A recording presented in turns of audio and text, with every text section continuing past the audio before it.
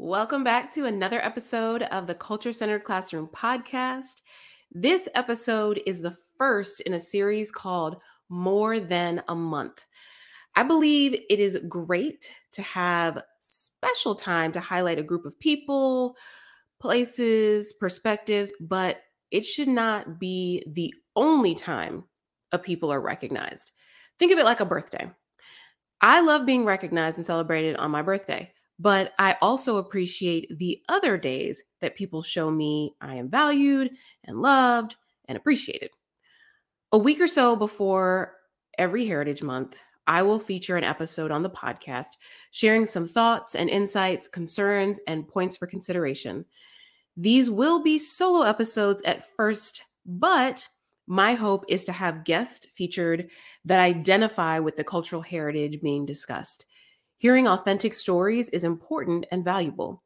Stories build bridges of empathy person to person.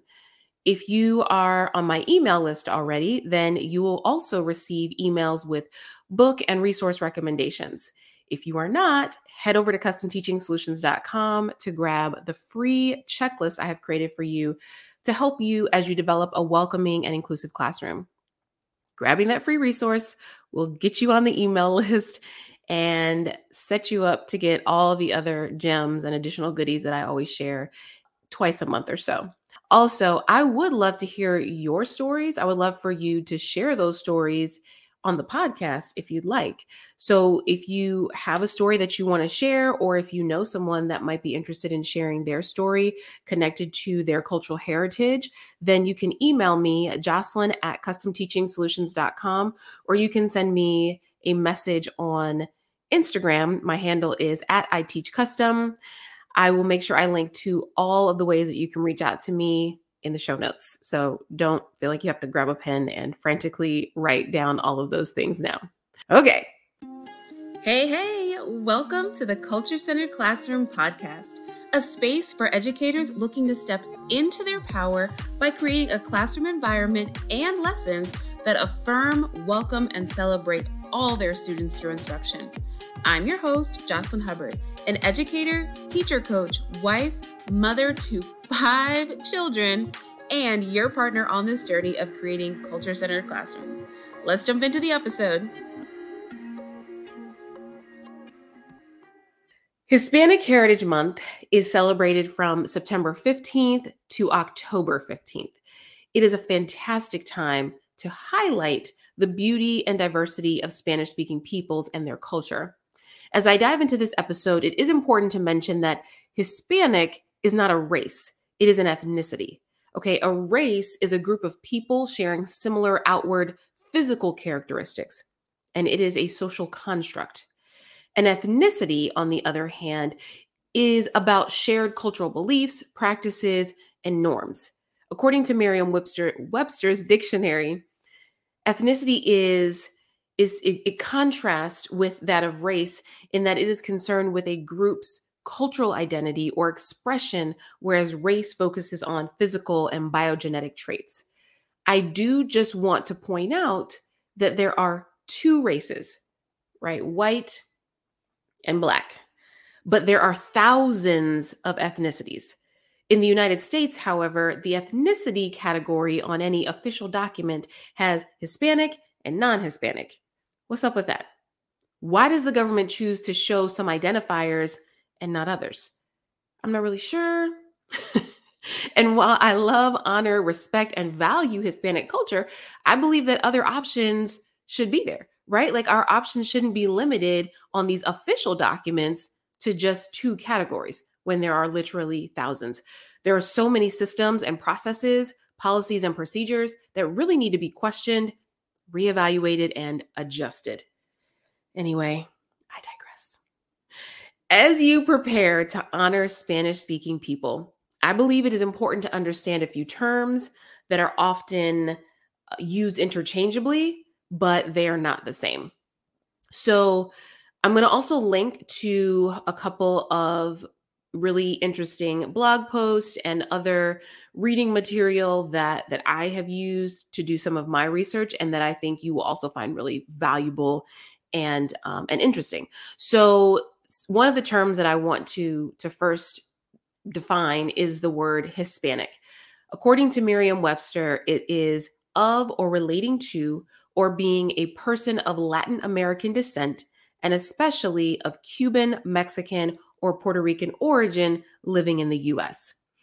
Of or relating to the people, speech, or culture of Spain. The next term, or set of terms, words, Latino, Latina, Latinx. A person of Latin American descent. Latin America consists of 33 countries. Were you aware of that? Because I wasn't until I actually looked it up. And I taught social studies. Okay. I taught world geography. So I'm a little bit embarrassed by the fact that I didn't realize that there were so many countries that made up Latin America. But I didn't. And so I'm just, giving you that space to be okay with not knowing, but not okay with not finding out. Now, not all Latin American people speak Spanish. Some speak Portuguese, French, English, and then a variety of other Mayan languages. So a person may be Latin American, but not Hispanic. That's a really important differentiation that we need to make. The last word that I want to define is Chicano, Chicana, and that is a person of US citizenship who is also of Mexican descent. Putting up a world map in your classroom and then pinning the Spanish-speaking countries can help your students to visualize and I think get a greater idea of the scope, right? Because it can be really easy to think that most people in the world speak English when your quote world is English dominant. And in the United States, although there are people that speak so many different languages, it is English dominant, right? Differentiating between the aforementioned terms and also, like I said, kind of putting up that map so your students can see all the different Spanish-speaking countries and making sure that your students differentiate between those different terms. It's important. Words are powerful, and misuse or misidentification can be very hurtful to so many different people. Now, in this episode, I want to share 3 considerations for celebrating and highlighting Hispanic heritage.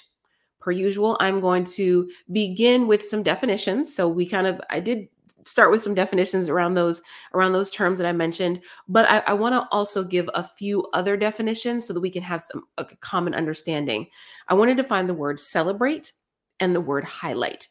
Because a lot of times when we're talking about heritage months, it's celebrate Hispanic heritage, celebrate Black History Month, celebrate. So I want to define that word celebrate. According to Merriam-Webster, it means to perform, and in parentheses, they have a sacrament or solemn ceremony publicly and with appropriate rites. It also says to honor, in parentheses, an occasion such as a holiday, especially by solemn ceremonies or by refraining from ordinary business. And then the last definition that I want to point out is to mark, and in parentheses, something such as an anniversary, by festivities, or other deviation from routine. Okay, so that's celebrate. And then the word highlight means to throw a strong light on, to center attention on, emphasize, or stress, to constitute a significant or especially interesting part of. Now, thinking about both of those words, that word celebrate, I think that many times when we say celebrate this month or celebrate this group of people or whatever, in our minds, it's aligned to the part of the definition that says a deviation from routine. Because of that understanding, there is this mental struggle as to how we should do this, or even some pushback as to whether we should do this, right? There's this internal struggle about the importance of deviating from the routine in order to, quote, celebrate these people or traditions or whatever. And this connection between that definition, deviation and celebrate, it's not weird, right? It's not wrong or abnormal, but it is a result of our cultural programming, especially here in the United States, right? I've never lived outside of the United States, so I cannot speak firmly on any other country's kind of cultural programming. But in the United States, when we celebrate things, there's a day off. We're celebrating Labor Day, we take a day off. We're celebrating Memorial Day, we take a day off. So a holiday celebration is connected to leaving our normal routine. And when your lived experiences of a celebration align with taking a break from the normal, then naturally, that is what you associate the word with. In this series, I'm hoping to partner with you in some mindset and paradigm shifts. Let's think instead about honoring and highlighting Hispanic heritage and culture. Okay, like let's in our minds think about that word highlight, even if we say celebrate. Okay, so we are putting an emphasis on, we are centering, we're being intentional when we're thinking about Hispanic heritage and Hispanic culture. Now, here are 3 ways to consider doing this. The first is to make sure that you are intentional and open to learning and unlearning, because that is a huge piece, right? There's a lot of unlearning that often has to occur before we can truly celebrate. Remember, this is not a checkbox kind of thing. Highlighting and celebrating Hispanic heritage, it's not a print these worksheets out and have the students create this cute little craft kind of thing. That's not what it is. It is a centering, a being intentional and making sure that we are being inclusive. So to truly highlight and celebrate a culture, the people that embody it, the traditions, foods, music, perspectives, you need to learn it and appreciate it and value it yourself, because your students can tell. They can tell. The second thing is it's kind of wrapped up in the series title, right? It's more than a month. Celebrating, highlighting, it's more than a month. So I want you to look at your curriculum. Look at your lesson plans. Look at the resources that you're using to support the learning in your classroom. I'm talking about the books, the posters, the examples, right? The jokes or whatever, the technology, and the people that you bring in to support your learning, whether it's an interview via Zoom, whether you have someone actually come into your school and give a keynote or some type of motivational speech.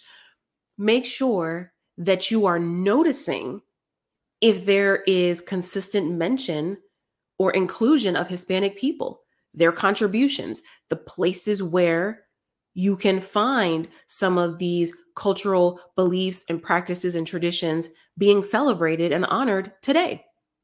Normalizing the incorporation of Hispanic culture into your yearly instruction is the way to make sure that your students appreciate, value, and honor, right? That it's not just this weird thing, that it's not just like, oh my gosh, we have to like deviate from the plan. And when September rolls around, now all of a sudden we're talking about Hispanic people, right? September can be a time to highlight people. Remember, I said, think about birthdays. It is great to highlight people and to really make sure that you set aside time. But in order to truly value someone, you can't just honor them one time out of the year. So think about all of the contributions and all of the different perspectives, all of the traditions that have influenced the country where you live, right? So if you're in the United States, think about how Hispanic culture has impacted United States culture. It's important, and there are a lot of contributions in that way. Okay, but it should not be only one time a year, and September should not be the only time that your students are made aware of the dynamic and nuanced culture of Spanish-speaking people. And hey, no subject is excluded. Language arts and science, all the way to fashion design and physical education. Okay, there should be mention of and representation of Hispanic peoples and their culture and traditions all throughout. Because guess what? Hispanic culture has touched all of the different subject areas in a different way, in different ways. And so that's why, like I mentioned, that very first one, that you're going to have to take the time to be willing to learn about it and to see how that culture has impacted the grade that you teach. Not sorry, not well, I guess yeah, the grade level, but the actual subject matter, your content area. And maybe there are some things that are grade specific. You can make correlations between some of the things that children in Spanish speaking countries are learning maybe at that same grade level versus the things that we prioritize and learn in the United States. So that's another connection there. Now, the third thing is to make students and parents and their guardians aware that you are doing this, so that although there will be a diverse range of people, perspectives, and traditions covered in the regular curriculum, there will be times throughout the year when special attention is placed on the people, places, and cultures of our beautifully diverse world. Then ask them to share any books, recipes, songs, people, or other information that would help enrich the time focused on highlighting Hispanic culture. Invite the parents and guardians to come to the classroom, whether in person or virtual, okay? Because we know we got to be on our toes, we got to be ready. But invite them into the classroom to share in the celebration, and or for them to share the information firsthand, right? So it can be a shared learning experience, an opportunity for everyone to learn and grow together, and for everyone to be celebrated in that way if they so choose.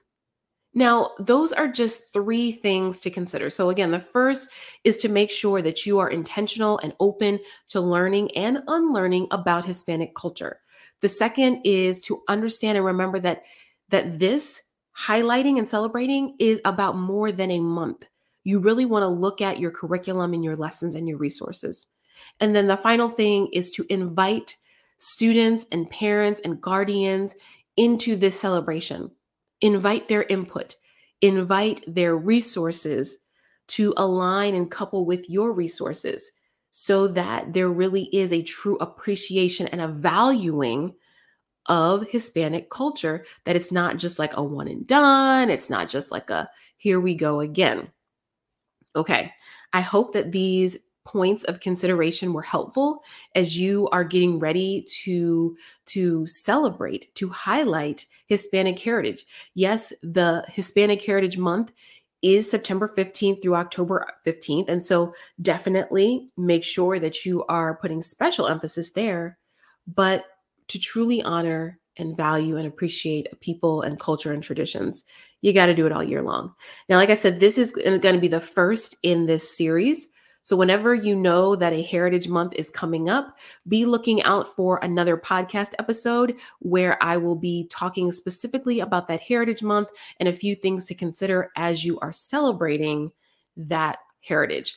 Also, if you want to share your story, I want to hear it. So please make sure that you reach out to me so that we can talk and we can share, we can build bridges of empathy person to person by sharing your story on the podcast. All right, my friend, I will talk to you next Wednesday. And as always, enjoy the rest of your week. That's a wrap on today's episode, but it does not have to be a wrap on the action you're taking in your classroom. The perfect next step is to head over to customteachingsolutions.com/the checklist and grab the free resource I created just for you. It's called the Ultimate Classroom Diversity Checklist, and it has 5 simple steps that you can take to create a much more welcoming and inclusive classroom today.